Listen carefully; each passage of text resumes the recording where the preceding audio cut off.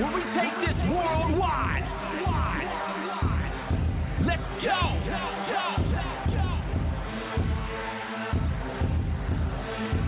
Listen. So now it's time to turn it up. Surf the radio waves as we begin to burn it up. We all up in your area like landscape, definitely bringing you the power slam and pancakes. It's a mandate that you tune in. It's time to move out so we can move in and recognize that this is no illusion. I'm here to clear the air so that there is no confusion. It all started off in the book of Genesis when Jacob was wrestling with who he thought was his nemesis. And when the man saw he couldn't overpower him, he touched his hip but he really could have devoured him. And from that point, then we hear a name change, rearrange the game, so now we gotta change lane. So I'm here to let you know it's time to listen to the Pancake and Power Slam show. Let's go! Turn it up, it's the Pancake and Power Slam. Turn it up, it's the Pancake and Power Slam. Turn it up, it's the Pancake and Power Slam show. Turn it up, it's the Pancake and Power Slam. Turn it up, it's the Pancake and Power Slam. Turn it up, it's the Pancake and Power Slam show. Turn it up.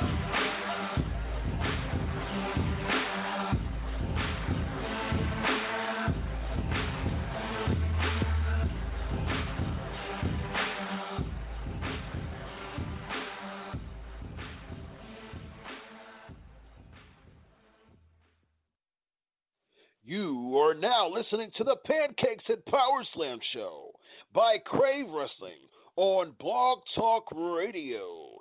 Be sure to follow Crave Wrestling on Twitter at Crave Wrestling and join the Facebook fan page Crave Wrestling. And we are live, ladies and gentlemen, episode 378. I am Chris Featherstone. This is the Pancakes and Power Slam show. We are live and in living color, getting funky like a monkey, if you will, baby, yeah. All right, ladies and gentlemen, we got so much to cover today. I got a extensive interview with Wild Bill Irwin to talk about Dark Side of the Ring. I still wanted to bring someone on to talk about the Dark Side of the Ring series. So I have an interview that I'm going to play for you all of Wild Bill Irwin, ladies and gentlemen. A blast from the past. Wild Bill Irwin. I keep telling you guys, I love doing this. I love bringing back old school people who will give you road story after road story after road story. So I'm gonna bring on Wild Bill Irwin. Enjoy the interview. After that, we got Stomping Grounds recap. We have of course, Raw and SmackDown. We also have the big war going on between Seth Rollins and Will Ospreay. Yikes. That's really crazy. Of course, ask Chris questions on the PNP chat, the best chat room on the planet. Ask them on the PNP chat with the hashtag AskChris. I will address them after the interview. So without further ado, ladies and gentlemen, I'm going to bring on the interview with Wild Bill Irwin. And the flavor of the week is going to be the 5 worst years of pro wrestling history. So we've been experiencing record lows of the past couple of years. And so we're going to do the 5 best years. But today we're going to do the 5 worst years in pro wrestling history. All right. So without further ado, ladies and gentlemen, enjoy the interview with Wild Bill Irwin, and we'll be back on the other side. I had an interest to talk to this person even before the Dark Side of the Ring series came out, and even more now since the Dark Side of the Ring series came out. I've been talking a lot about this show and just people's thoughts of wrestlers' thoughts of who were a part of it, a part of the wrestling around the time, and especially had conversations and had relationships with the people. Now, one of the biggest and most controversial and tragic parts of the Dark Side of the Ring in this pro wrestling history is the Von Erich curse. And so we've talked about the Von Erich curse before. We've had guests talk about it before, but we have another guest tonight. He's had experience in NWA. He's had experience in World Class, Global Wrestling Federation, and of course the WWE.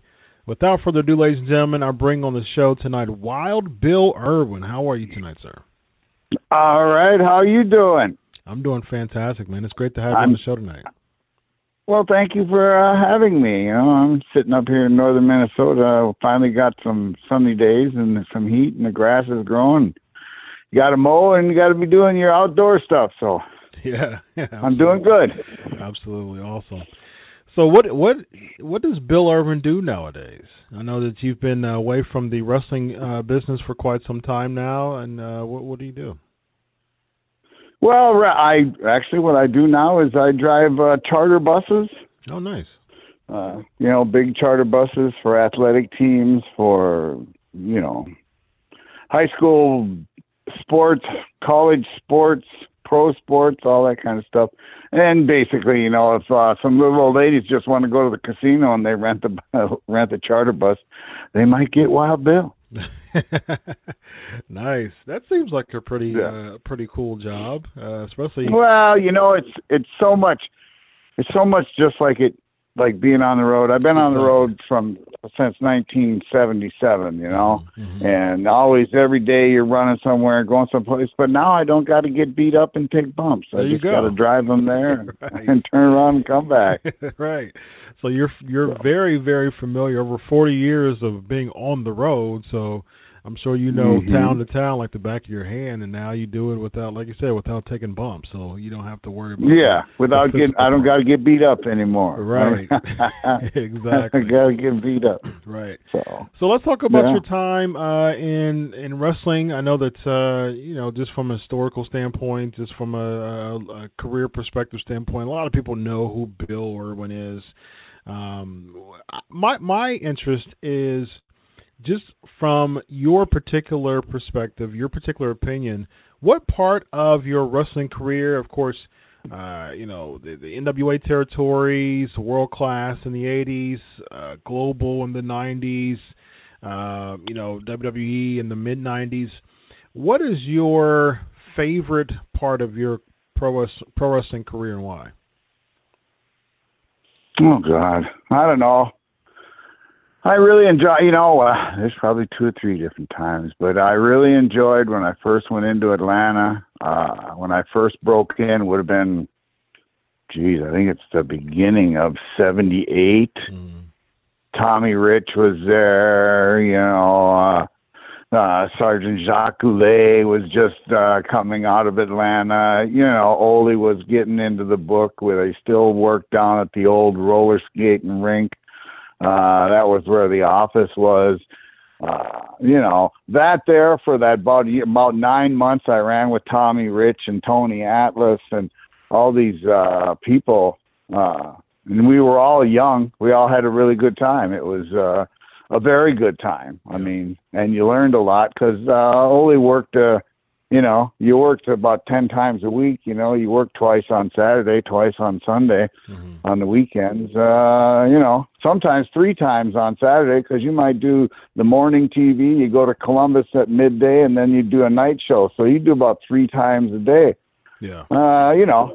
So you were learning and running the roads with, Tommy and I. I'm actually a little older than Tommy, but we were good friends back then, still are, and we had a lot of running. The Freebirds were there. God, Yeah. I can't even think. There was the Kelly twins. I don't even know if you know who the Kelly twins were. There was just a lot of people there, and it was a really good time. For me at that time. And then I don't know. I guess if I was to try to qualify, where's the next best time? God, there was a lot of good times. Places that I remember. Kansas City's where I met Brody.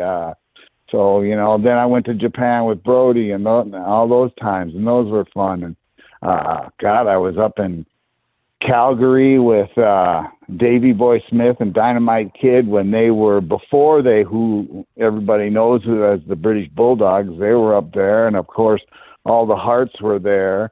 And, That was crazy.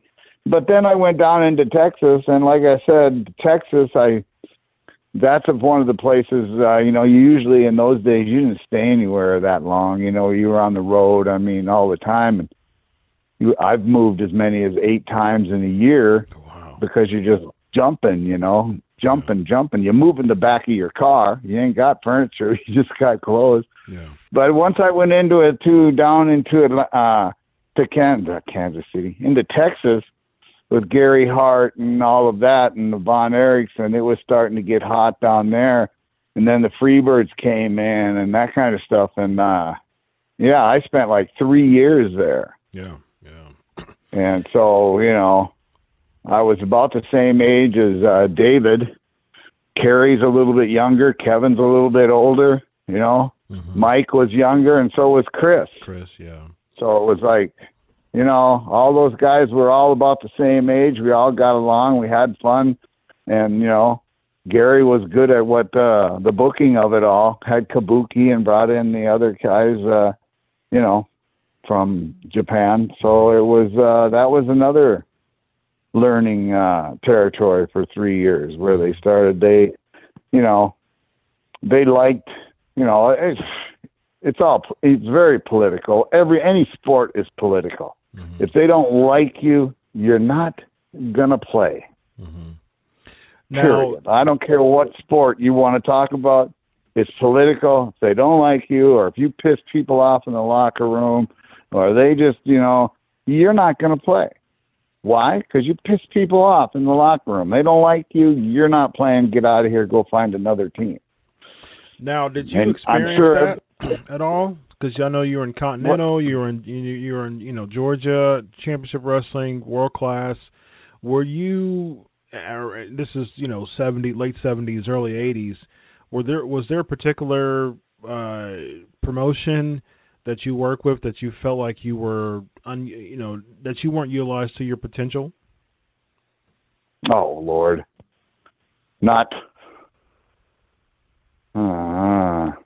Geez, I guess really about the only one I really get around to is the WWE. I really never got into. I was there for about 5-7 months with the Goon. Mm-hmm. The Goon character was kind of, I think a lot of people liked it because a lot of people still remember it and all that kind of stuff, but I don't think they quite knew where to go with it, what to do. Yeah. And, and so I think it just kind of, it kind of fizzled. But do I think they disliked me? No. If they disliked me, they'd have never brought me in. Mm-hmm. So.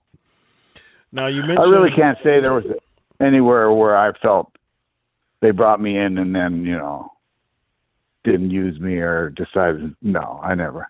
Got it.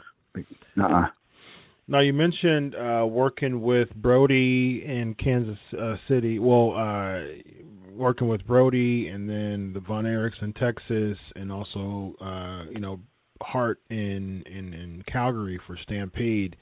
Now those are three people who were featured in the series of the Dark Side of the Ring, also World Class Gino Hernandez. Now, what are your specific experiences with each of them individually? Let's start with Brody.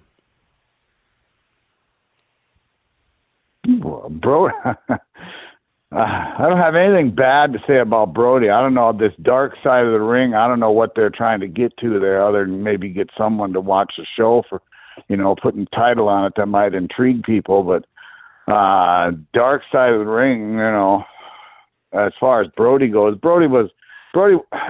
I've always said Brody was a very nice man, and very intelligent, very nice man. He was to me anyway. If he did not like you or you didn't respect, you were going to get it. Yeah. Mm-hmm. But there was nothing about him that was, the only time that he was really going to be, what can I say, mean to you or overly obnoxious or anything like that is when it's in the situation of the performance or who he was or what was going on. In everyday life, I never had a problem with him. I never saw him speak really oddly or harshly to somebody. not a fan, anything like that, you know. But when it was time to play the game, once you're into the character and you're doing the stuff, I seen him scatter gymnasiums. Mm-hmm. We'd be going to the ring. I remember one particular instance. This one pretty much might make you realize what you've got when you're looking at Brody.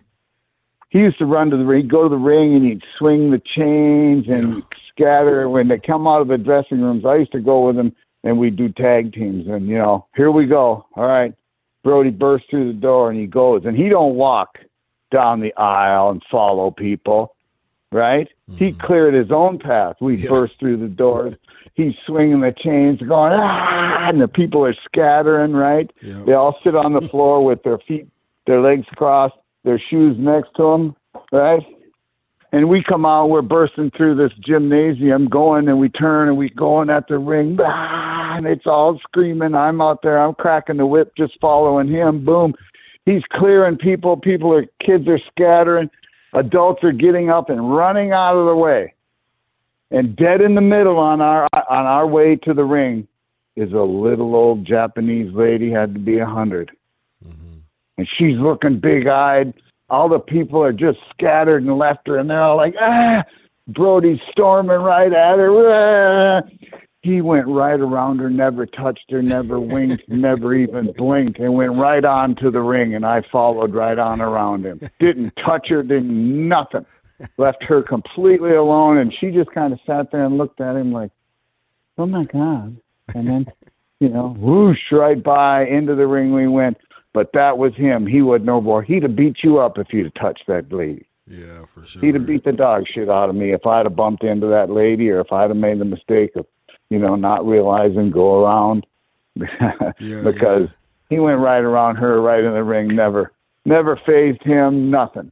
Yeah. But that's it. He was not, you know, he was not a mean bully guy. You know, maybe some people think, oh, you're ruining, but no. He was a very intelligent guy.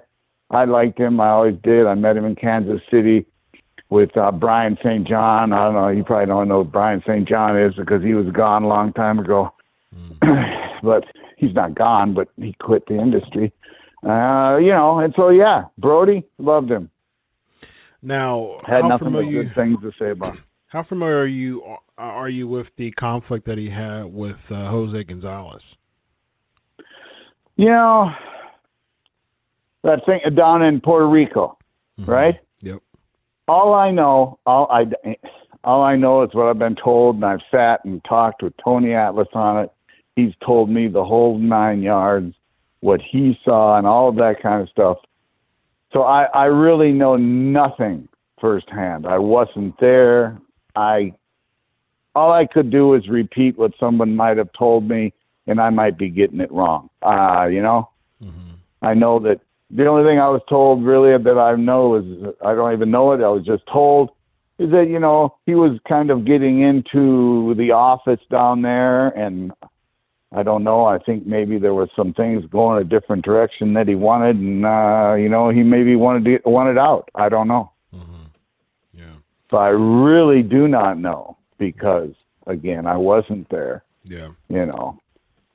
Now, you do have firsthand experience working with the Von Erichs when you were in World Class. Yeah. What's your experience working with the Von Erichs? Well, the Von Erichs were really great. They were really, I went in with, you know, I think Scott, my older brother, got me into Gary Hart, and I went down. I started working down there. I went in as biller, went in you know, wrestling tights and boots. And I knew, you know, basically David's age and really hadn't met him that much. But when we did meet, you know, he's a tall, redheaded goofball just like me, right? We were about the same. So we've hit it off, Kerry and Kevin and all the kids. I got along really well with them because I was really basically the same age, right? So when we ran the roads, we did the same things.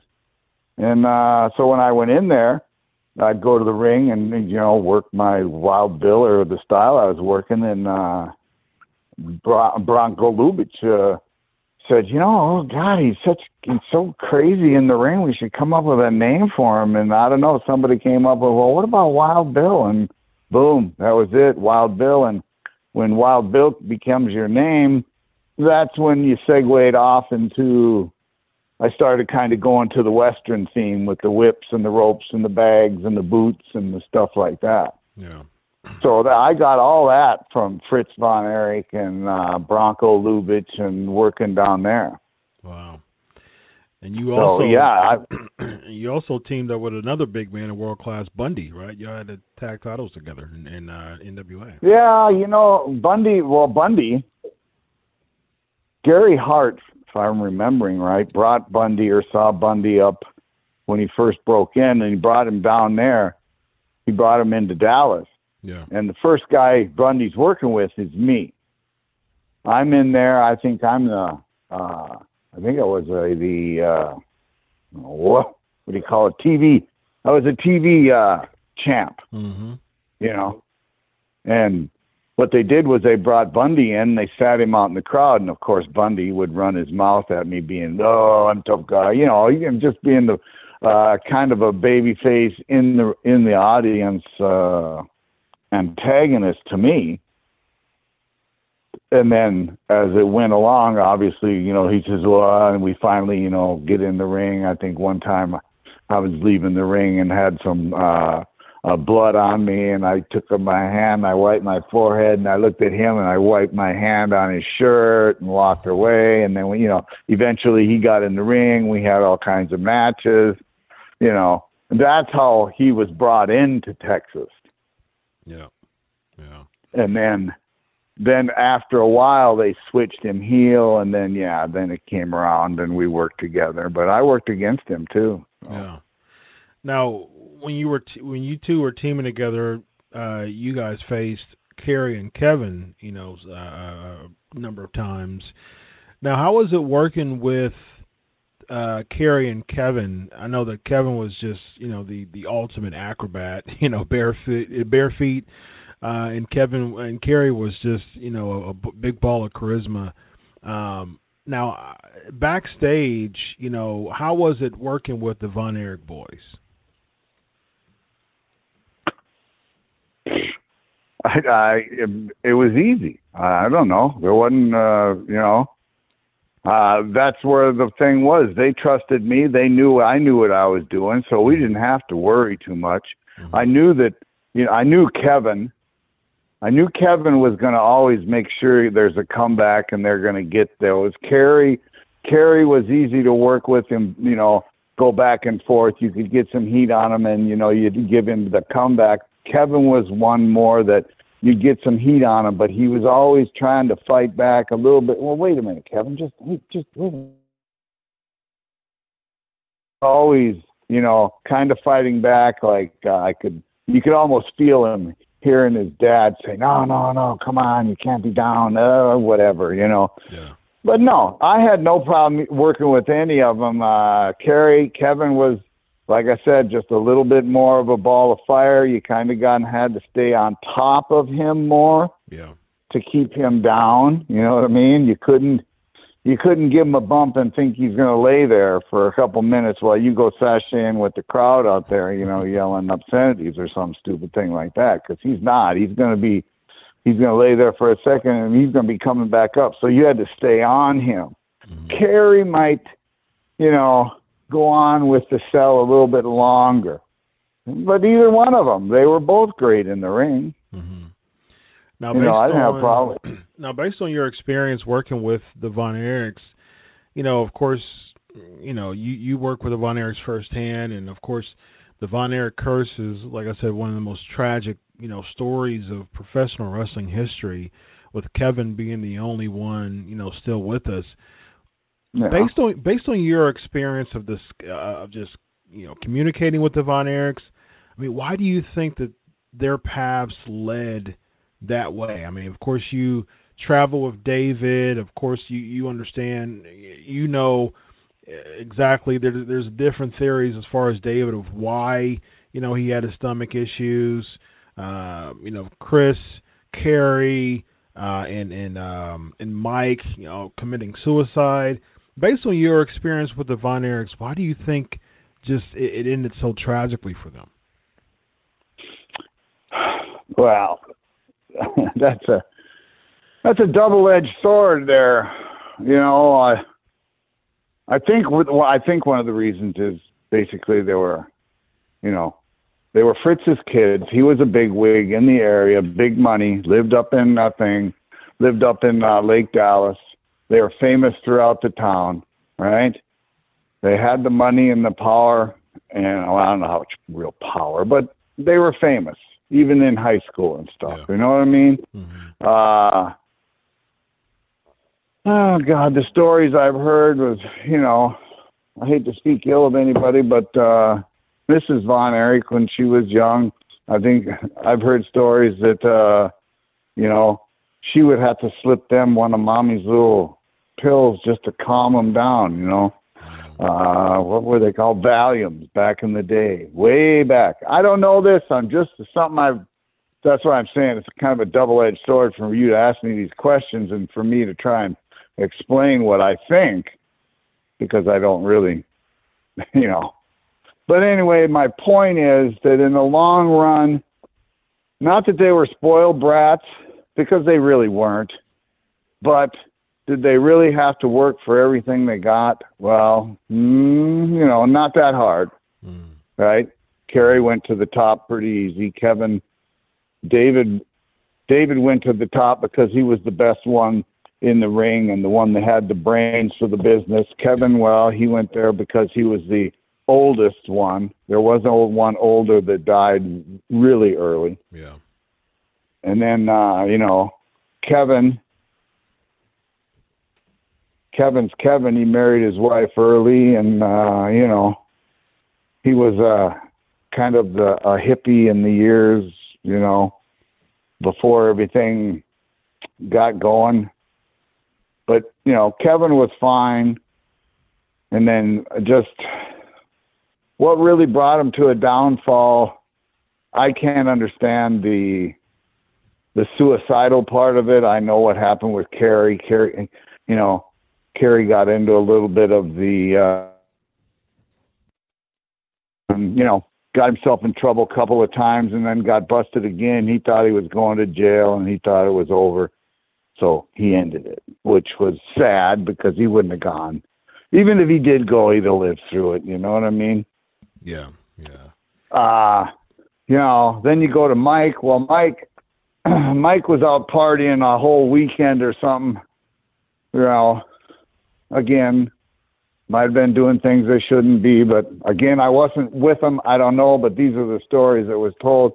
And then he went in to have his shoulder done, right? Like the next day, after partying hard for a couple of days. And then I go in there, and what happens is he comes up with that toxic shock or something. And so he almost dies from a shoulder operation, right?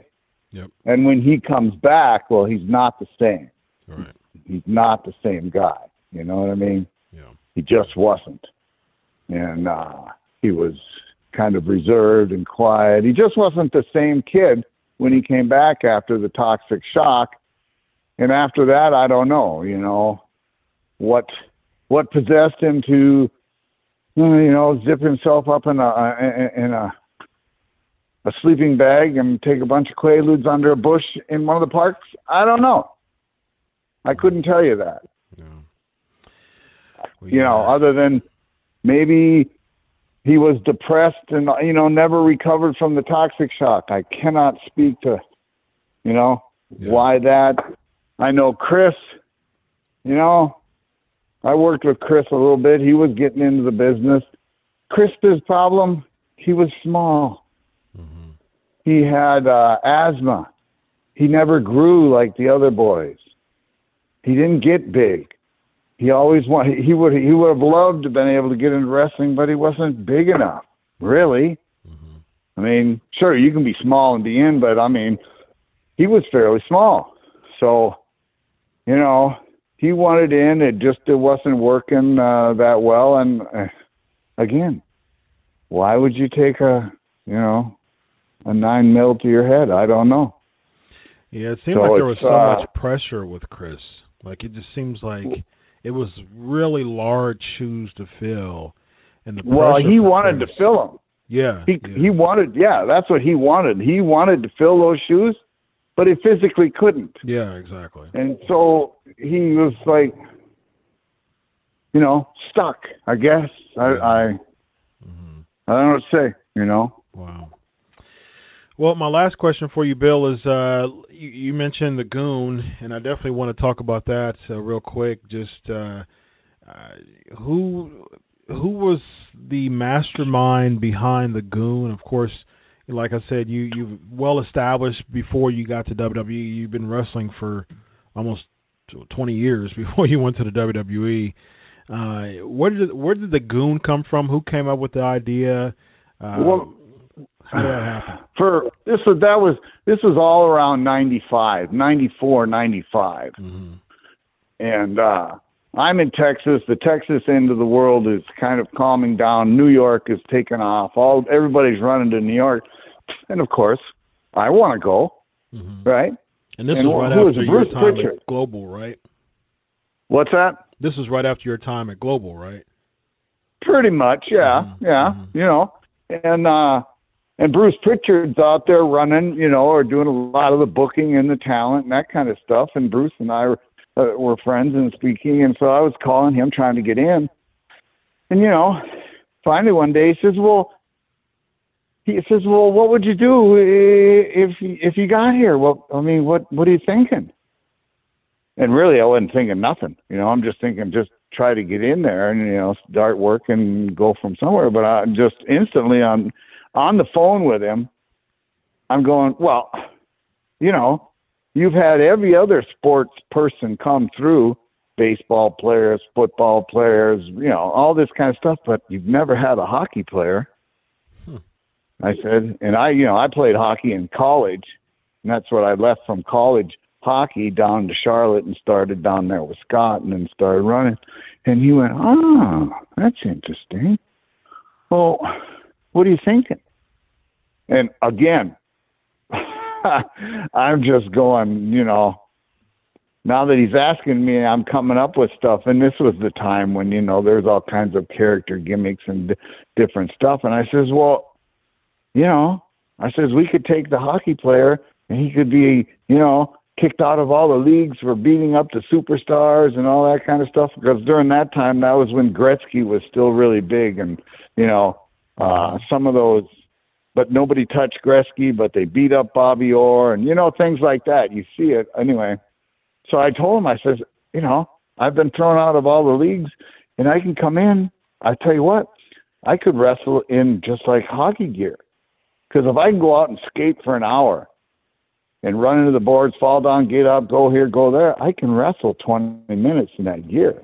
Yeah. And so he goes, oh. So, and then of course and then I think he kind of took that idea and went and talked to Vince, and Vince came up with the name, the Goon.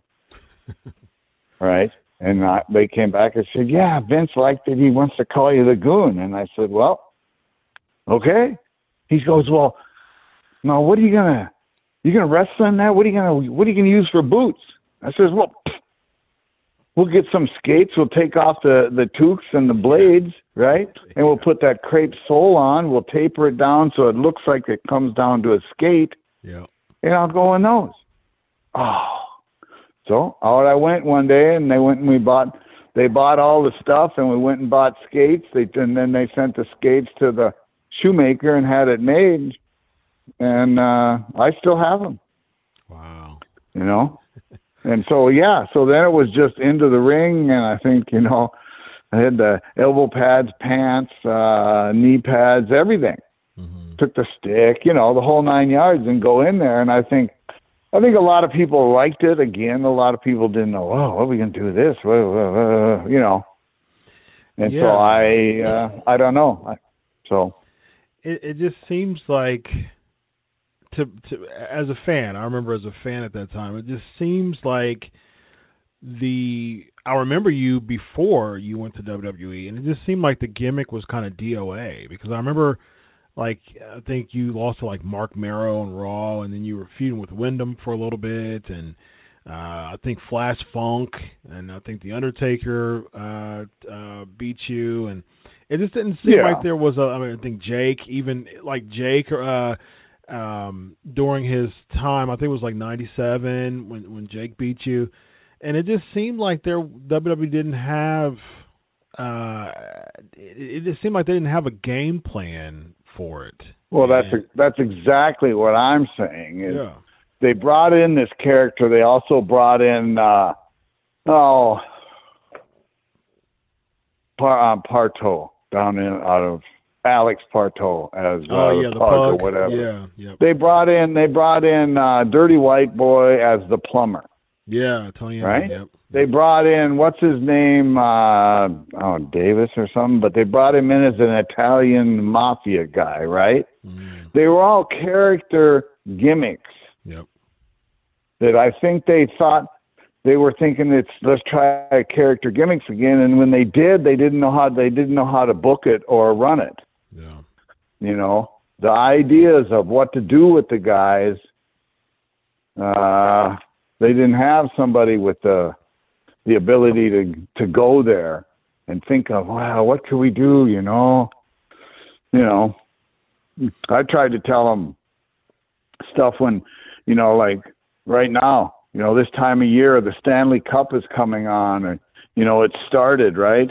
Well, when I was there with the Goon, the Stanley Cup was starting. I says, geez, go play off the Stanley Cup, and, I'm going crazy or whatever. Yeah. So I just think, they brought him in, and then I don't think, and none of the guys of the 5, whatever there was that they brought in at that time, got over. None of them. Yeah, so. That's unfortunate. I think you're right as far as it just seemed like there was just an oversaturation of kind of like extreme characters, and it just didn't seem like they really had a direction for really any of them. Yeah. No. Yeah. So you came back in 2001 for the Gimmick Battle Royal. Who came up with? Did Pritchard give you a call about that too? Yeah, they just called me back for that. When they're going to have the Gimmick Battle Royal, well, you got to have the Goon. I mean, what bigger gimmick is there, right? Jesus Christ, you got, and the kids all like the Goon, the character, that kind of stuff. I think it probably could have maybe if you'd have switched them babyface, but ifs and buts were gin and nuts. What can you say? You had the opportunity, you were there, you had some fun with it. Yeah. I'm not complaining. How was it coming back? 3 years later for that? And a lot of people, myself included, would say that WrestleMania 17 is the greatest WrestleMania of all time, and you had a chance to be a part of that. I mean, of course, the Gimmick Battle Royal was, it was comedy. It was the comedy portion of the night, but comedy. Yeah. A little comic relief between the beginning and the end of the show, Yeah, but you still had a chance to be a part of it. So, that's definitely something you can put on your resume for sure. So, Bill, it's been a pleasure, man. I appreciate you talking on the phone with me, and I really appreciate your time. It's I know that you're living life outside of WWE, and you don't do many interviews, and so I feel privileged myself that I had an opportunity to interview you. Well, thank you. I guess if people are asking, I usually I'll answer their questions. Yeah. Can they find you anywhere, social media or anything? What's that? Can they find you? Can they find you anywhere on social media or anything? Oh, I have a Facebook page. It's just under Wild Bill Irwin. Okay. But right. Am I a big poster? Not at all. If you wanted to get in touch with me, you could go that way. All right. So I'm up here in northern Minnesota. I'm getting too old to stay up here. I'm looking to head back south. So maybe if somebody in the south is booking and they want an old timer to come along and crack a whip and scare people or sign autographs, I'm available because I need to get out of this cold weather, for Christ's sake. up here in northern Minnesota. Well, I'm in Ohio, so it's it gets hot and cold here too. So we enjoy our seasons for real too. So I agree. Yeah. So I love Ohio though. I don't see myself ever leaving Ohio because I appreciate the change in seasons. Like I know people in Florida. I've been to Florida before, and I can't ever see myself moving to Florida. I like 60-degree weather. No, it's just too hot. No. Yeah. Florida's got a couple of problems. The heat's just one of them. But right. I'd love to go back south. I'd love to get back to Texas, back to even Colorado, something like that. Okay. Just got it. Yeah. Well, I have a pretty large listener base, and so if anybody's promoting that in any of those me, kid. Book me. Get me booked. Yeah, book them. Message him on Facebook. Message him on Facebook, Wild Bill Irvin, and then hopefully much success to you, man. Good best wishes driving those people around and sharing some stories. That's it. If you see a big bus creeping up your ass, get out of the way. That might be me. Uh-oh. All right. Beware. Have a good night. All right, man. Take care. Bye-bye.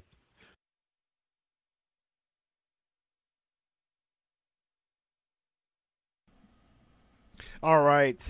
Wild Bill Irvin, ladies and gentlemen. Yeah, Mo, that's funny because he slipped a couple times.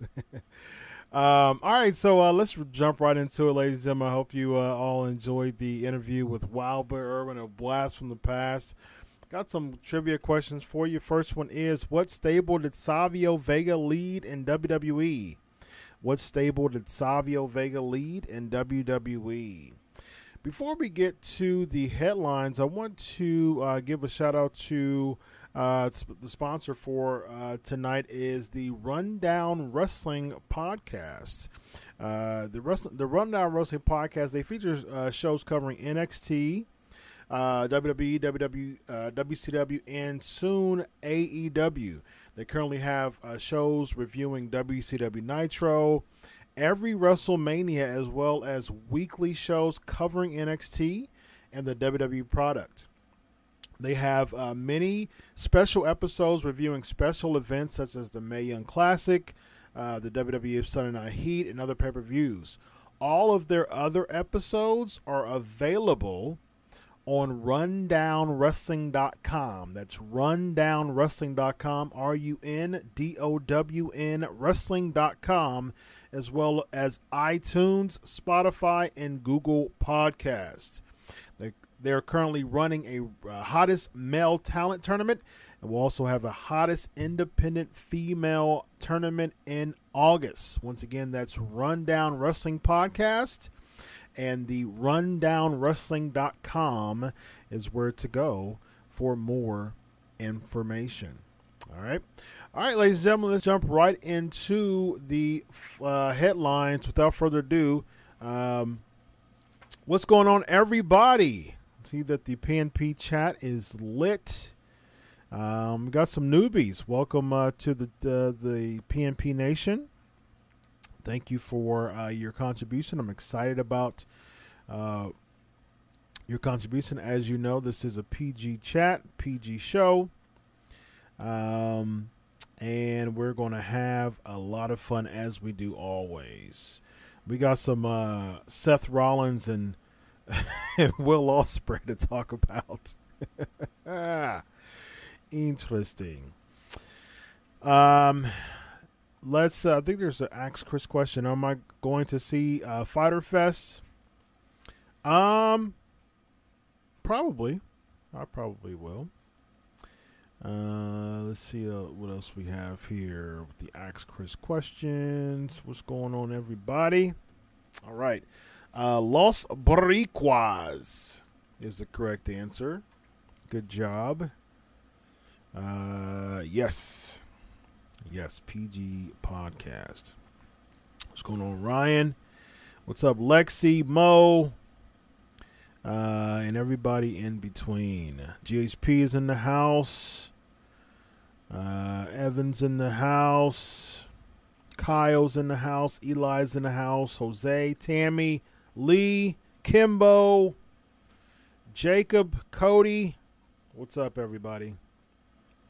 It's good to have you on the PNP Nation tonight, as the Booker Man, Booker T would say. All right, without further ado, ladies and gentlemen, the co-host with the most, Evan Tech Prout, is in the house. Hey, yo. Hey, yo. It's survey time. It is. My man Bill slipped up. Yeah, The right. Pancakes and Power Slam Yep. podcast went from G to PG-13. Yes. My that man he Bill. did. That he did. Bill's a That good he dude, did. man. Yeah. Doing, Yeah. so good. Cool peoples. Just watch the old. Had to stay awake, Monday Night Raw kind of still a little slumber from that. Yes. SmackDown didn't help. The allergies kicking my butt. So to watch me some old Ric Flair promos. Some old Ric Keep Flair me on. promos? Nice. Yes. Nice. Not for tearing my eye. I Right. look at an old promo with Flair. Flair called Hogan, "Shut the lips." With the lips. You can't say lips. Shut the lips. For the And lip. they call him like that. Nice. What a No, tear in Chad. my eye. This is the Tear in my eye. Did I? Flair always yelled your name out too. Hogan, Vader, Bret Hart, Sting, Wyndham, Roma.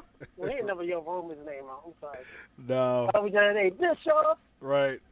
You can't Harley find Race, me. Already Nikita fired. Koloff, Barry Windham, Magnum TA. One Man Gang. Nature Boy Buddy Rogers. Right. Fritz Von Erich. All of them. Even you, Bill Landau. Sigler Sabisco. Buddy Landau. I'm not Oh, old man. yeller. You don't call me old yeller. Buddy Landau, ladies and gentlemen. What y'all think of Buddy the Nature Landau. Boy, Buddy Bill Landau? Dundee. Yeah. Lance Russell. Right. Lance Flair Russell. Russell. Everybody in every era of time. You can just go and like Kevin Bacon, six degrees of bacon. Yes, Flair's 6 the degrees same of as Kevin Russell. Bacon. Yep. 6 degrees of Kevin Bacon. Yep. Flair is 6 degrees of Flair. Yep. Anybody. 6 degrees of Kevin Anybody, Bacon. man. Absolutely. Luther. Right. Greg Gagne. Oh, man. All right, ladies and gentlemen.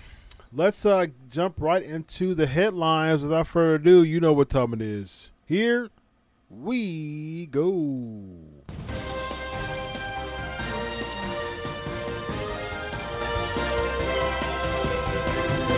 All right, and as soon as the headline music ended, we got the Ask Chris question from Lexi. Of course, asking the best Lexi, questions. With the rumors of mid-card talent such as Rusev turning down WWE contracts, which is actually one of the headlines that it seems like, I think I've said this before, it seems like Lexi always asks a question, like her first question, maybe She's the second. best.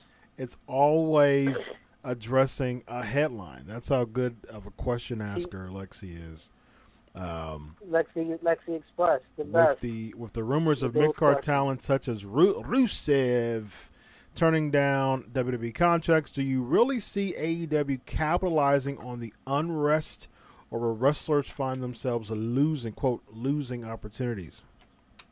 Excellent question as always.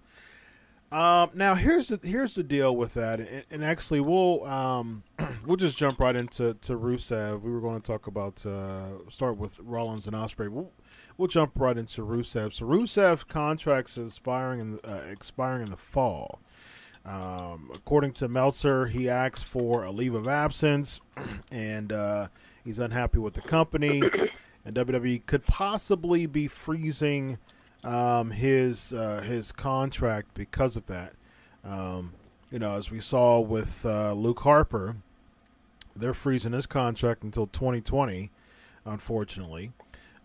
So they froze Neville's contract too. So WWE, very petty, sadly, A very petty move to freeze people's contracts because they're unhappy. How about if you have a list of people who are unhappy? Why don't you pay attention to a overwhelming majority of both fans and many wrestlers talk about how unhappy they are with the company and maybe make some changes. Perhaps. True. Here's the thing. AEW should avoid this like the plague. They should avoid trying to acquire every ex-WWE person. Yes, they still do get paid, Mo. Their contracts are frozen, but they do still get paid. But as we saw with Rhino, he didn't even want to renew his contract because he was unhappy. Like, he wasn't being used. So he said he'd rather get a huge cut and go out and wrestle in the indies and help indie stars than to stay with the WWE and not get booked. Cody said, I really don't mind him freezing contracts. If I sign my name on something agreeing to those terms, I expect to fulfill those terms. But here's, I can definitely see your point there, Cody, but here's the thing, and I say this all the time, and even Chris Jericho made reference of this. Listen, stop calling them independent contractors. Like, if you have a contract, so here's the deal. If someone hires me as a because I'm a certified life coach, so if someone hires me as a life coach for 6 sessions, if they go and just start acting crazy and doing some possible harmful stuff, saying some intent to harm is what it's called. Listen, I have every right to terminate just like they do. If I'm not going to continue sessions if they do something that's harmful or say something that's harmful or do something that is worthy to terminate a contract. And so even if I'm, especially if I'm called an independent contractor. Now, I agree, Cody, that people, I do agree that people do have a term for a contract. Absolutely. But I've said this before. Okay, if you hire me to, as an independent contractor, if you hire me as a construction worker to spend 18 months on this project, and I sign it and we're good to go, absolutely. It is my job to fulfill the duties of that contract, which is to work on your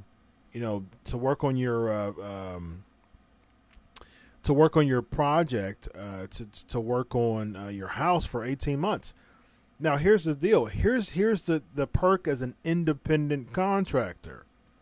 Yes, I am doing work for WWE, their house, but I also have Ring of Honor's house over here too, that me, as an independent contractor, can go and sign another contract somewhere. And that's the perk of an independent contractor. I'm not exclusive to anyone, and if I'm working independently.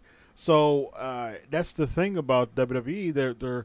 They're doing the independent contractors. A lot of us know why, because they don't want to have benefits and insurance and all that good stuff. They're naming their employees, quote unquote employees, are called independent contractors. But I said this: if you're independent, allow them to be independent. Because under the WWE, you can't tweet certain things, you can't say certain things, you can't do certain things, you can't act a certain way, you can't be on this interview. You have to clear everything in WWE before you get here. Go here, say this, do that. That's not acting, working independently. Now, if I do get hired to say, to work on this house, now this person is going to say, okay, I want you, if I'm an interior designer and someone says, okay, I want this room black. Now, if I paint it red, that's a breach on my end because I agreed to say I'm going to paint this black. But at the same time, I'm not agreeing to not go to somebody else's house to paint their wall black, to paint their wall red if they want their wall red. That's the independent contractor. So, don't call yourself an independent contractor if you're saying, okay, if you sign the dotted line, you can't say this, you can't do this. Everything has to be cleared through us. And I've talked to several current WWE stars on the phone and that I still have good relationships with. One of them's actually a champion right now in WWE. And talked on the phone, had a conversation, and they're like, man, everything needs to be clear with WWE as far as, having an actual interview now. And I'm like, oh, okay, I get it. I don't want to, compromise their job because, they're making a living and I'm all for that. But everything has to be cleared to the WWE. So, yeah, GSP, you have to start reading the fine point. Yeah, you're an independent contractor, but you're not. You are not independent, ladies and gentlemen. More Ask Chris questions. The leader says, what do you think about this? I think Seth Rollins and Becky should go heel and start them a stable. They can co-lead it. It should be called Seth and the Lynch Mob. No. See, the thing is, it's not necessarily about face or heel turns. It's about booking the baby face and the heel correctly. So that's the thing. It's not because people, we've gotten so conditioned to believe that, oh, that person should just turn face. Oh, that person should just turn heel. Let's think about this for a second. Hulk Hogan was the biggest baby face for 10 years before he turned heel. And he was heel from 96 to August of 99 is when Shivani did the Hulk Hogan, he's back. Yeah. That's I think that was August of 99.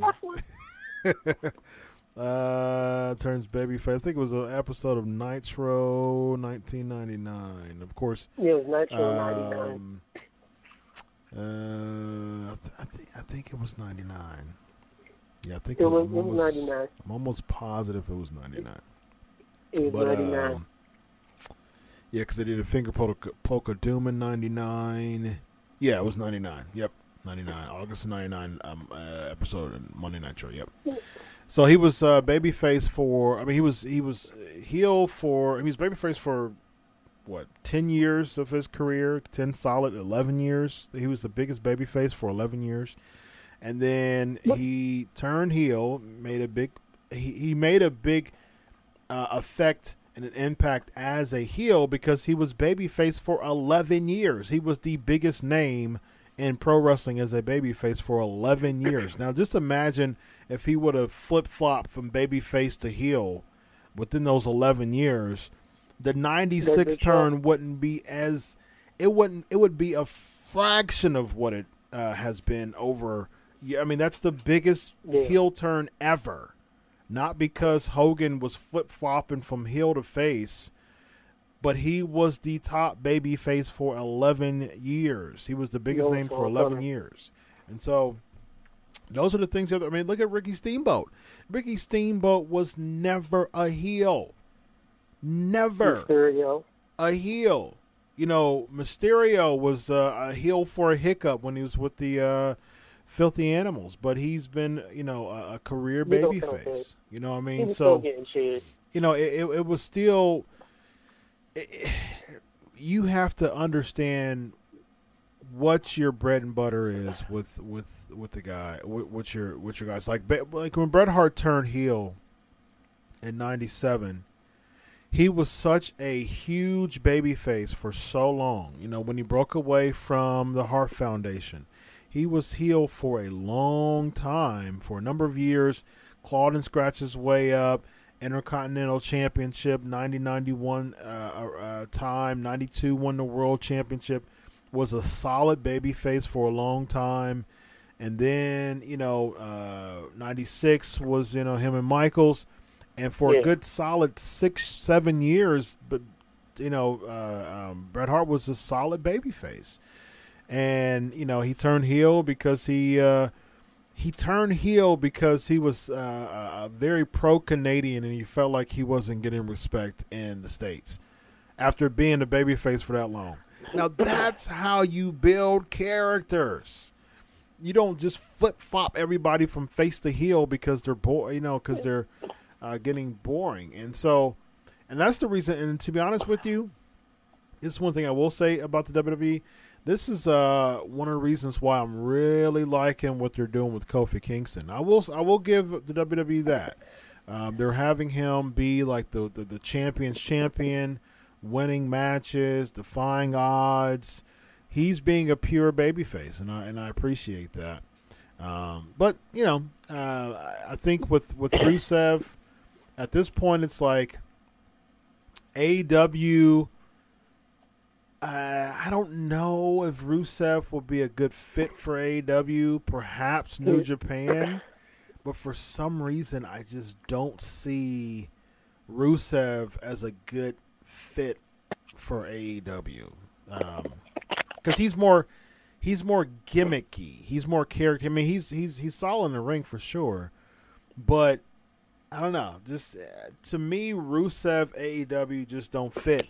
And like I said, what AEW don't want to do is they don't just want to be like the new TNA or the new WCW, and just gather all of the ex-WWE guys and say, okay, we'll give you checks, and then they're in the same position as WWE, like, okay, you're upset because I don't know how to book you. We don't have time in this program to book you. And now everybody's upset again, but at a different place. So you have to be careful with that stuff. Yeah. Rusev is, just to clarify, Rusev didn't ask for time off. WWE sent him home. His contract does end in about the early part of the year.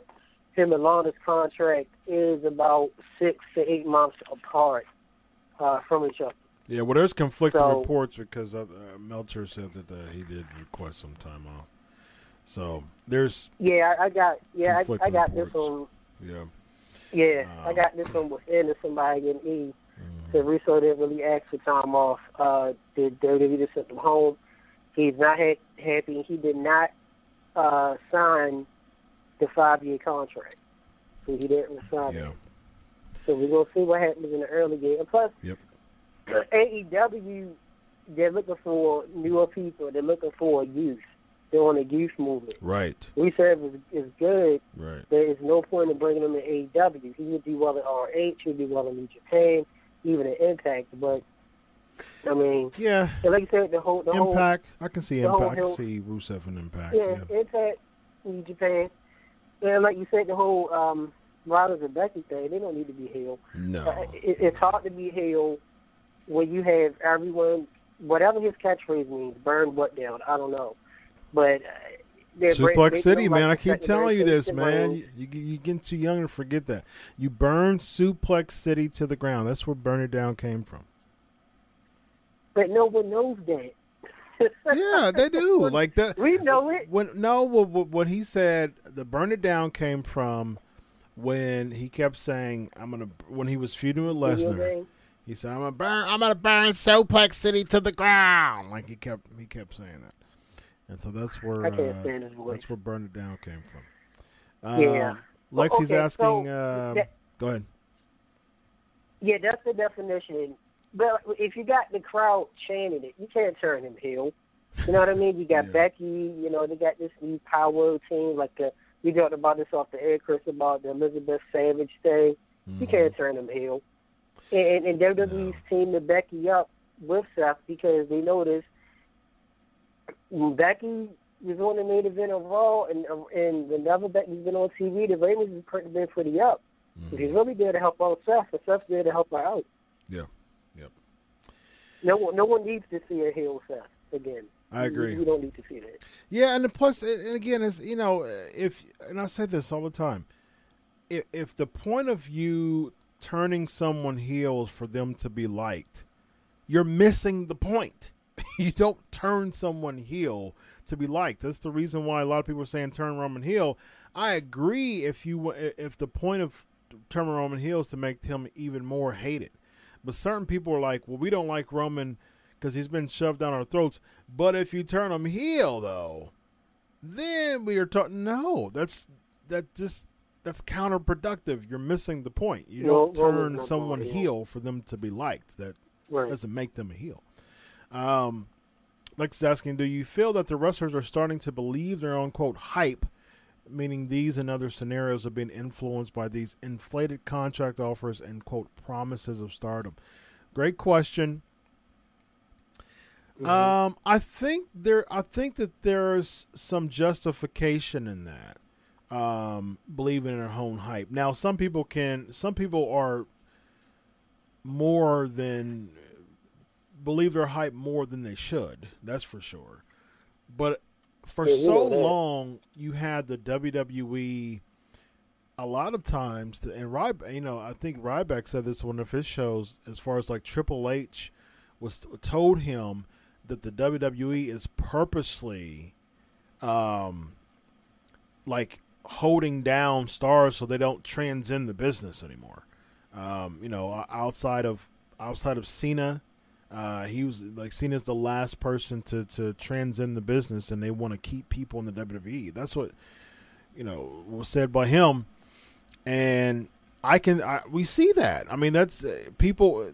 Star power and stars aren't being built anymore, and that's why you having to bring Taker in, and we'll talk about that, which I actually I'm fine with for this, and I'm going to give you a scenario of why I think that was a really good move.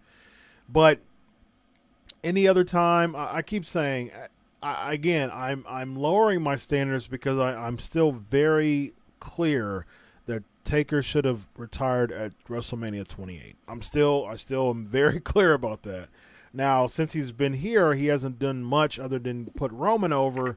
But at the same time, at the end of the day, he came back. So, Evan and I was there in Orlando. We said, okay, well, this is the best WrestleMania ever. This beats 17 if Undertaker doesn't come back. If he does come back, it's no longer. He came back, and he just ruined the potentially – 33 was such a solid show. It was people, y'all should watch it. Y'all should watch 33 again. You had the Hardys coming back. You had with the ladder match. You had Jericho Owens, which was a solid match, but McMahon didn't like it. I can understand because there were some expectations that weren't necessarily met. You had Goldberg and Lesnar, which was very hard hitting. It was really good. Shane and AJ, which was much better than people expected. It was a really solid show. What else did you have? Of course, Reigns and Taker. Speaking of Ambrose, he was booked into a really bad spot. I think it was him and Corbin for the Intercontinental title in the pre-show. So that wasn't very good. But yeah, it was. Naomi winning the SmackDown title, that was a big moment for her. I think Bayley retaining the Raw title, I believe it was a really solid show. But at the same time, you don't get much of those anymore, and we're going to be talking about stomping grounds here real quick. But yeah, it's people.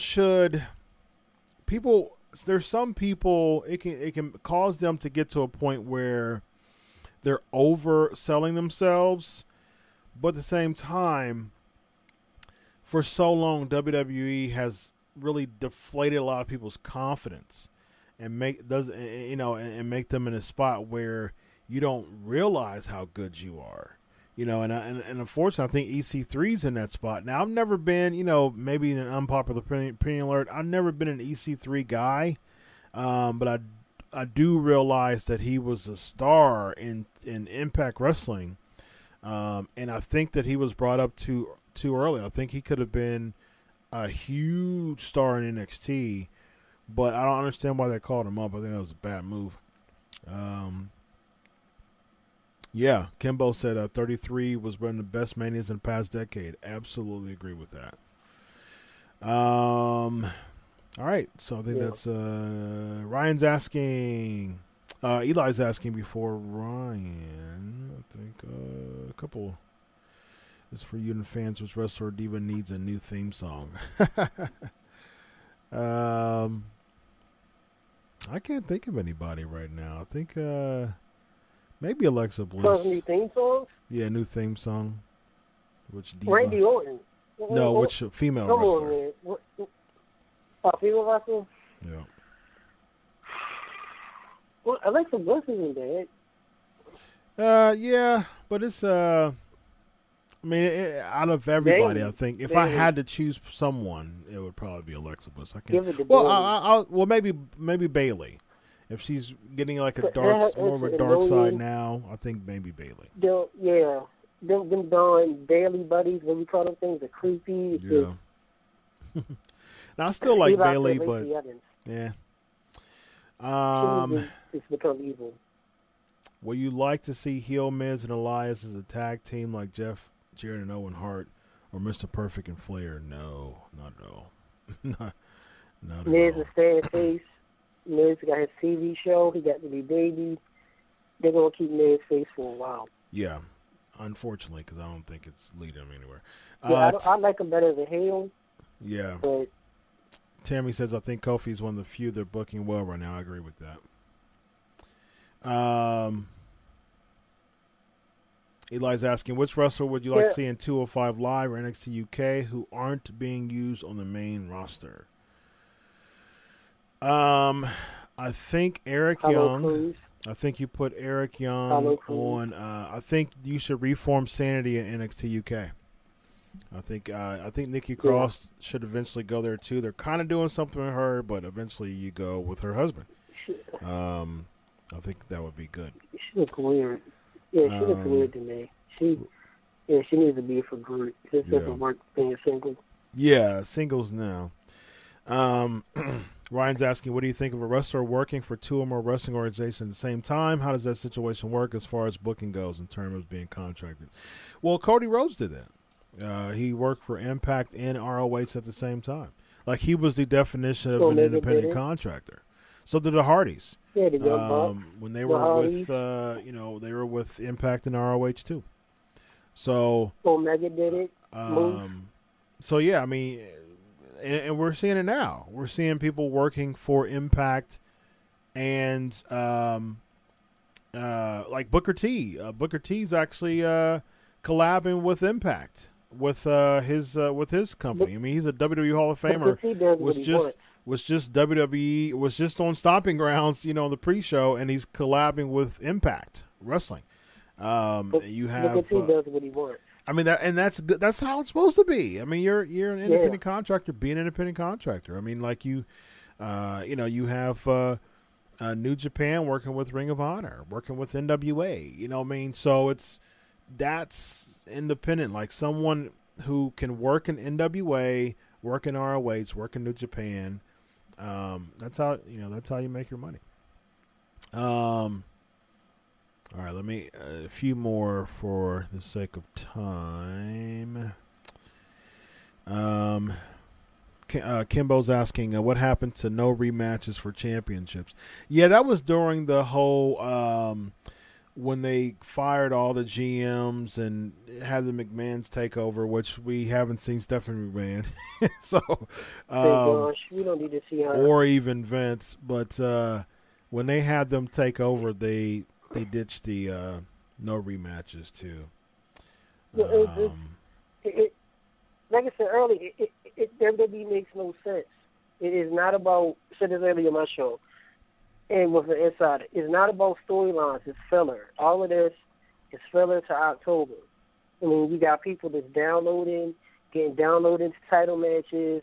It's like Joe just download, now he's in the title match. How did he become number one contender again? Ziggler is downloading. Oh, we need Ziggler. So let me just download you the title picture because Kevin Owens will go to Saudi Arabia. Yep. Corbin is just so much DLC. Taker download. You need to take a T because Extreme Rules is in Philly. You can't afford to get Reigns to be booed. Yep. You know, Philly does not like Reigns. Taker can take that heat off. There's so much stuff that's happening. It's like, what is going on?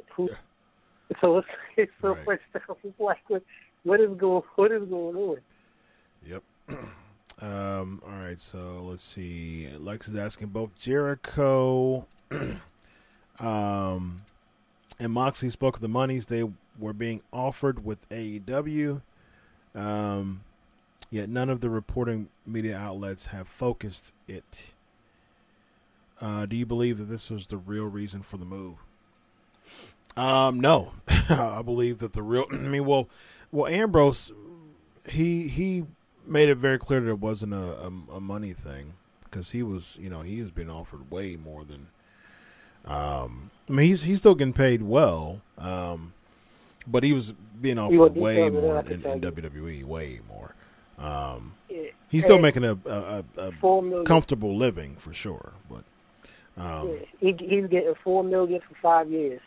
Yeah, so AEW. Yeah, so that's about 80,000. And he can wrestle indie dates. 800,000 a year. So I mean, but he was making over $1 million a year in WWE. So I mean, he made it clear that he was unhappy. He was unhappy with creative decision to talk about Roman Reigns during his leukemia battle. He didn't mind putting Nia over, but he knew that was a way to really kind of make him look bad on the way out. He didn't like the way that he was putting Nia Jax over. He didn't mind doing it, but he didn't like at all the context of it. So he was unhappy. Here's the thing. You really think Ambrose was getting paid $4 million for 5 years, and he gets to wrestle on the Indies, and he got paid a $500,000 signing bonus. So you really think Vince was going to give Ambrose $4 million a year? No, he got $4 million. Nope. He got $4 million over 5 years. Right. So that's $800,000 a year. So he got more money in WWE. That's for sure. But at the same time, he didn't care because what he was saying on the Jericho podcast is that he knew that he was being offered more money. Even when he resigned his contract, he said he didn't even look in his contract because he was so miserable. He didn't want to even stay there. He wanted to be free. Yeah. He said he feels like he's 18 again. So, all right, real quick, Michelle McCool endorses a bad Raw ratings tweet that a user put out, and she got pretty geeked about that, and the Twitter user did. But Michelle McCool's even on the tweet. Let me see the tweet. Let me read the tweet. The tweet said, WWE Raw ratings suck. You know what that means. And there's a button to push that says The Undertaker on it. And Michelle McCool liked it. So I think it's pretty clear about what people think about the WWE ratings. All right. Real quick, this is probably going to take some time. We don't have much time left. Just give me your grades on Stomping Ground. On my Crave Wrestling page, I had a big 3-hour either live reaction show on Crave Wrestling, which was actually taken down. But I have a copy of it if someone wants to. If someone who was a part of it, just give me your email and I'll send you it. The first 3 matches was an A. After like the Reigns match, this was like a D. I think I'm still solid on the C-. Overall C-. Yeah, C minus. Yeah, overall C minus. Yeah, because to me it was just a glorified Raw or SmackDown. Like a pay-per-view shouldn't feel like an episode of Raw or SmackDown. And I think the problem is these pay-per-views, they just feel like an extension of Raw and SmackDown. There's nothing different that, like, for instance, on Stomping Grounds, on Stomping Grounds, minus the steel cage match, because they don't have necessarily steel cage matches on Raw or SmackDown, very rarely.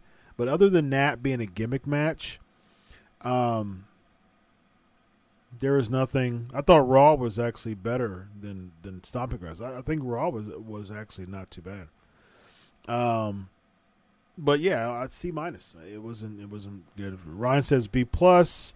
Cody says D minus. The main event sucked. GHP B minus. Eli B minus. Kimbo C. Tammy says the main event was awful. GHP says B minus for consistent flow of the matches. The leader says B minus. All But right. shout out to the heavy machinery though, Otis. Yeah, let's talk about how much Otis got over, and Yeah, how he did. Daniel Bryan still stayed as a heel, even though he was in his hometown and he loved it. So Yeah, shout out to heavy machinery for that. They were still getting booed, but it was a good thing. I think the Ricochet move was really good, actually. I think that was really good. I think that, setting that up for him and AJ was good. I think there's some more to see with that. I can definitely see. We'll talk about Raw real quick. But let me address the interesting part, the Seth and Will Ospreay. So I just recently wrote an article about the complete timeline. So let's start off with May 28th. So that's when Moxley was on Jericho's podcast. And then, of course, that's been on the record as far as his gross frustrations with being in WWE. So on June 25th, Sports Illustrated interviewed Rollins, and he said quite a bit, but I'm gonna quote a little bit of it. First of all, he said, "You can only sit back and read people bashing something you love for so long and sit there and take it and try to take the high road, so to speak." So he said much more about Ambrose, but there's a couple paragraphs that I want to read. He says, "I think it's a little presumptuous of him to get on a podcast and talk down about the company that gave him such opportunities," and he referenced some of those. He did talk about how he was thankful for the time he spent here and the fact that he was able to learn, meet his wife, and all that good stuff. Then he goes on and says, "You need to take the first step, and that's looking in the mirror and asking yourself, did you do every single thing you possibly could to make yourself in your situation and what you want it to be? If the answer is yes, you did, then you can go somewhere else and complain. And if you feel good about it, and if that's where he's at mentally, then go right ahead. But if he hasn't done that and looked in the mirror and made that decision, maybe he should think about that. And that goes for any other disgruntled talent, past or present." So, that was actually posted today. And then back at right after, a little bit after Stomping Grounds, he doubled down on his interview that was posted today. So, of course, it was recorded beforehand, but it was posted today. So he doubled down and said, doubling down, best pro wrestling on the planet. See that Cruiserweight triple threat, which was actually a pretty good match. And that's just one night, one match amongst the many. Find anyone else alive who does what I do as well as I do, as often as I do it. You can't. So simply, so Will Ospreay simply retweets and says, "I'm alive," and so that's created a firestorm of just offensive and condescending tweets. So Rollins comes back and says, "I'm sorry, little guy. We already have a better version of you here, and he just won the first U.S. title tonight. Congrats, Ricochet. Keep working hard, though, buddy." And so that was yesterday. And today, Ospreay says, fact of the day, Will Ospreay wrestled more matches than Seth Rollins. And that was late yesterday. And then Rollins responded like about 12:30 in the morning, and says, "I mean, if you want to talk numbers, we can compare bank accounts too. P.S. That's counting a month off with a broken back, buddy." Again, I had no idea. Like, what was the reason to even talk about his bank account like that? That's because he lost the argument. Yeah, that's clearly why he lost the argument. And so Ospreay responds, "You love adding stuff, don't you? I mean, the original question," which makes perfect sense, and I agree with this, actually.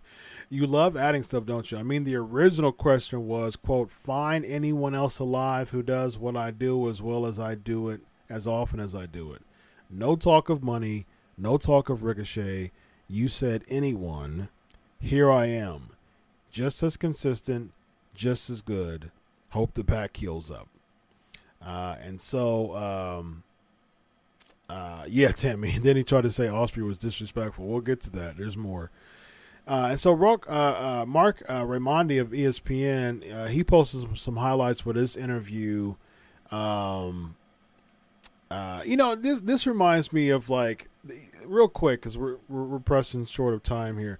This reminds me of someone who's like going through a sparring contest, like a smaller guy doing like a your mama joke with like a bodybuilder, right? That's the smaller guy is just like eating him alive, like he is like going in on the bodybuilder, and so the bodybuilder just kind of like pushes him around because he's like he gets owned, he gets owned with your mama jokes. This is what reminds me of that. Like you have the little guy, so to speak, Will Ospreay. He's owning Rollins in the banter, and so Rollins he decides to bring out his bank account, which is totally irrelevant to the exchange, exactly, as a way to say, well, my bank account's more, so that means that I'm better. Shut your mouth, Rollins. No, it doesn't mean that you're better at all. That does not mean, it has nothing to do with anything. It's like watching a karate movie where you see, you have the main guy, you see people in a karate movie like Great Redemption or John Wick, and they're like, all right, let's fight one-on-one, hands to hands. And then the bad guy get his tail beat, and then he decides to take out a weapon and be cheap. Right. Come on, man. You lost. First of all, why you even WWE tried to recruit Ospreay before they brought Ricochet in? You go back in history, and if you said you're the best, why are you going to try to blindside Ricochet? Why Seth Rollins and you man up and be like, all right, I feel like I'm the best. Ospreay didn't do nothing disrespectful. He said, hey, I'm alive. You've been like, all right. Well, maybe one day we'll find out or something. You bring your bank account, come on now. And if I was Ricochet, I'd have been like, listen, dude, I ain't got nothing to do with this. Listen, I do not put me in this web that has been created. I have nothing, and kudos to Ricochet too, because he didn't even get into it. Major kudos to Ricochet. Because he had nothing to do with this exchange, and it's funny because from the comments that he made from on ESPN, Jericho even came in and defended Ospreay. He told Seth Rollins, he said, he's actually taller and bigger than you. Just saying, which is funny. And then Ospreay played onto it and had a picture called Little Guy, which is funny of him. He had a picture of he posted a picture of him on his Twitter account a little bit after Jericho made those comments. So Wade Keller from PW Torch, he wasn't happy about it. He said, this isn't a good tone at all. Yeah, Tim, he's selling the Little Guy shirts too, which is funny. Keller said this isn't a good tone at all. If he wants to get people who love good wrestling regardless of brand to feel goodwill towards WWE strengths and his vocal leader, Buddy, Little Guy, disappointing in character, defining condescension, this is heel Corbin promo content, which can't disagree with that. And real quick, it's sad because let's go back to a year ago, Chris, and everybody listening. Remember when Roman Reigns was going back and forth with one of Ming's kids, the Tonga? They had a Twitter beef. They kept consistent. Reigns didn't bring nothing out about a bank account. It was about promos. It went on for about a day or two, and it died. Yeah. That's how you do an argument. Seth Rollins, and I like Seth in the ring. His voice is annoying as heck to me. Seth, you called somebody a little guy. Let's go back. If you wrestled in the 80s in WCW or during the Hogan era, you would barely be making it as an IC champion. Yeah. There is no way you will be champ being in the ring with the Horsemen or the Legion of Doom, Sting, Dusty, Magnum, the Hart Foundation, Hogan, Warrior, Slaughter. Come on now. And then for you to bury your best friend Ambrose, listen to the interview, Rollins. He didn't bash WWE. He thanked them for everything he did. Who, are you talking about Ambrose? Was the creative. Yeah, well, you talking about the Ambrose. He was like, Ambrose, I mean, he did some bashing. He did some bashing, that's for sure. But at the same time, his thing was the creative. But the same, I think here's the big thing with Ambrose. You should have kept it with you and Ambrose. If it's a you, like if that's okay, so this firestorm started with Ospreay saying hi, like defending himself, like hi, I'm alive, like I think I can go toe to toe with you. I think that I can be compared to you as far as being the best, which a lot of people would say that Ospreay is better than Seth Rollins. Now, don't get me wrong, I think Seth Rollins is fantastic in the ring. Overall, there's some spots that he did a big botch against the GOAT, which I will never forget. But overall, Rollins is very solid in the ring. But I mean, Will Ospreay can certainly hang with him for sure. And so I think by him saying I'm alive, I think it could have sparked some really cool, friendly banter. Like for instance, when Roman Reigns and Cody Rhodes had their, kind of beef, so to speak, like it wasn't crazy. You know what I mean? Like, they made some jabs at each other, but it wasn't like it didn't get to the point of like this crap. Right. So for time, let me just read these real quick. So basically, Rollins even goes on with the Keller comment. He says, "I don't care about goodwill, Wade. I care about respect. And if some kid who thinks he's got it all figured out wants to step to me, then he's going to get patted on the head and sent on his way, and so will you." Man, did Becky make you upset? Like what happened? Like, what happened, Seth? Do we need to talk? Do you and I have to have a conversation? Like, to me, that just seems like a very, a condescending, emasculating comment that was unnecessary to me. Like, I don't know. It just seems like he's had a bad weekend or something. He sounds like a little kid. He sounds like one of them brats, some school brats that like you just whining for there's no reason. Like, shut up. Yeah. Like your world champ, you got your boo bag with you, and now it's like you coming at the Ambrose, and now you coming at the Ospreay, and now you calling people little guy and buddy and this kid. Come on, man. Like, and like Tammy said, nobody ever called Seth out. When he started in the Shield, he had the half-blown hair. Nobody did that to him. And I'm not hating on Rollins. Bell to bell, Rollins is one of the best. He is. But I don't know, man. Yeah. Then Osprey at the end says, "I just said I'm alive." Show of goodwill. I'm happily. Show of goodwill. Happily send your free T-shirt, boss. Extra small. slide into my DMs. Continuing to own Seth Rollins on Twitter.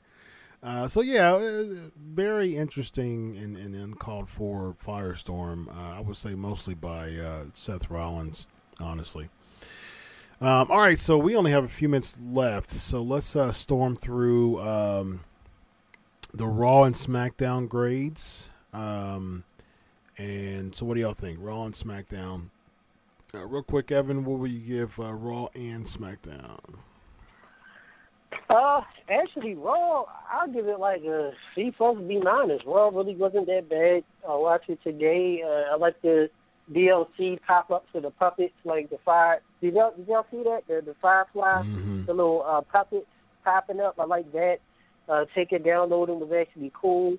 AJ beating Ricochet. And I mean, I thought Raw wasn't bad. Like I said, Raw was actually better than SmackDown. SmackDown was okay. I give it about a C plus. Yep. Yeah, I say B minus for Raw. I think it wasn't as it didn't drag as much as typically. Usos and Revival was solid, and then the elimination match after that was solid too. I like the build with Strowman and Lashley. I like this tug of war arm wrestling. Like you're actually giving some time into some feud, which I like. I don't like the Lacey Corbin mixed tag. You've already beat them like 8 times. Why do they deserve another title shot? That was pointless. And then Joe attacking Kingston. You lost the U.S. title, but you get a WWE title shot. Okay. That didn't make sense logically. Styles and Ricochet. I see some potential there just because it seems like this could be a heel turn for AJ. So they're doing a slow burn. I'm all about slow burns. Like we're missing that in WWE. We're missing that in pro wrestling, specifically WWE. Slow burns. And I like of course Taker coming back. That was a good spot. And I like this because this. I don't know if this is going to happen. It could. I hope it does. I would be cool with this. I would be cool with actually Reigns doing most of the work. Taker comes in, cleans house. Somehow there's the screwy something. Maybe Elias comes out or something, and actually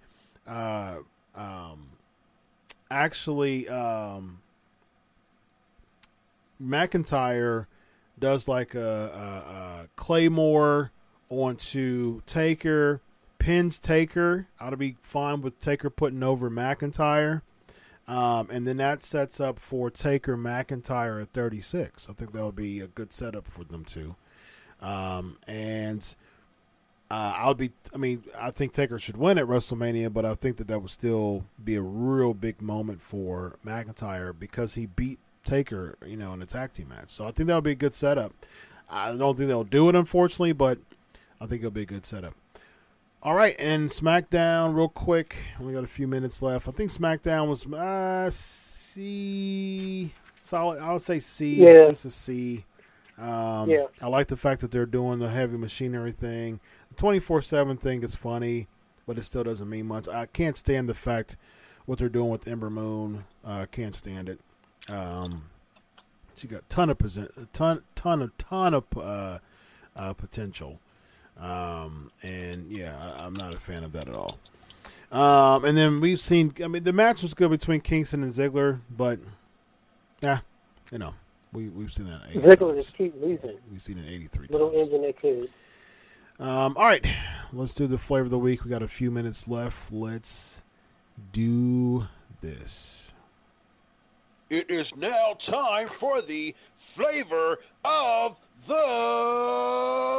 week. We'll do the newest one on the PNP playlist. So here we go. All right. So give me your 5 Give me your 5, Evan, on the worst years in WWE. Worst years in pro wrestling. I'm going to say, yeah. Worst years in pro wrestling. Everybody ready? Lucha will go. Number 5, 1990. Sorry, my man, the GOAT Sting. Man, RoboCop saved you. Ric Flair was just y'all dog for problems. You don't know about that? Look it up. The Black Scorpion segment, problem. Number 4, 2009. The whole year, the Raw guest host in that game. Kane Khali feud was horrible. Number 3, 2011. I was at the WrestleMania, Miz was champ. That was one of the worst WrestleManias. I'm sorry. Michael Cole versus Jerry King Lawler was just bad. Number 2, 1993. Shock Master, you know, say more. And I'm good friends with good old Uncle Fred personally. Volleyball with Sting and Davey Boy. Those segments, horrible. And of course, the White Castle said, we don't know where it's at. And the number 1 worst, Professional Wrestling, 1994. Hogan versus Brutus. Brutus basically with the 3 chickens. And Hogan, 1994, did that thing more. Horrible year. 1994 is the worst year for wrestling, in my opinion. Oh, nice. Stevie Ray agreed to that, too. I just thought I'd add that. He wanted me to say it. He don't real even quick, remember that pay-per-view. let me do 2011. WrestleMania 27 was just bad. Lawler versus Cole feud, terrible. Summer of Punk had potential, but it ended with Triple H and Kevin Nash bearing that, unfortunately. And I'm not a Punk fan. I've made that very clear, but there was some potential there. Number 4, I'll do 2018. Just WrestleMania 35 was just not very good, minus the mixed tag with Rousey and Angle and Stephanie and Triple H. And the record low ratings, maybe just because it's just the build of it is just boring. Number 3, I'll give 1994 with Starrcade 94. Was just that. I mean, that was a terrible, one of the worst pay-per-views ever. Let's review that next week. And number 2 was 1993. WrestleMania 9 was another terrible pay-per-view. And number 1 is 1995. Bam Bam and LT was such a terrible feud, and then it didn't end because you had Diesel versus King Mabel at SummerSlam, which is also very awful. Yeah. Yeah. All right, ladies and gentlemen, we got to roll. It's been fun as always, ladies and gentlemen. 378 episodes in the books. Big thank you to Wild Bill Irwin to be on the show tonight. I hope you all had a wonderful time. Yes, the Yeti. All right, ladies and gentlemen, on behalf of Evitech Proud on Undermat Radio, I am Chris Featherstone. 378 episodes signing off. Until next week, enjoy your week of wrestling. God bless, and always remember, I do it for you. Have a good night, everybody. God bless. Bye-bye. Good night, everybody. When you need mealtime inspiration, it's worth shopping Kroger, where you'll find over 30,000 mouth-watering choices that excite your inner foodie. And no matter what tasty choice you make, you'll enjoy our everyday low prices, plus extra ways to save, like digital coupons worth over $600 each week. You can also save up to $1 off per gallon at the pump with fuel points. More savings and more inspiring flavors make shopping Kroger worth it every time. Kroger, fresh for everyone. Fuel restrictions apply.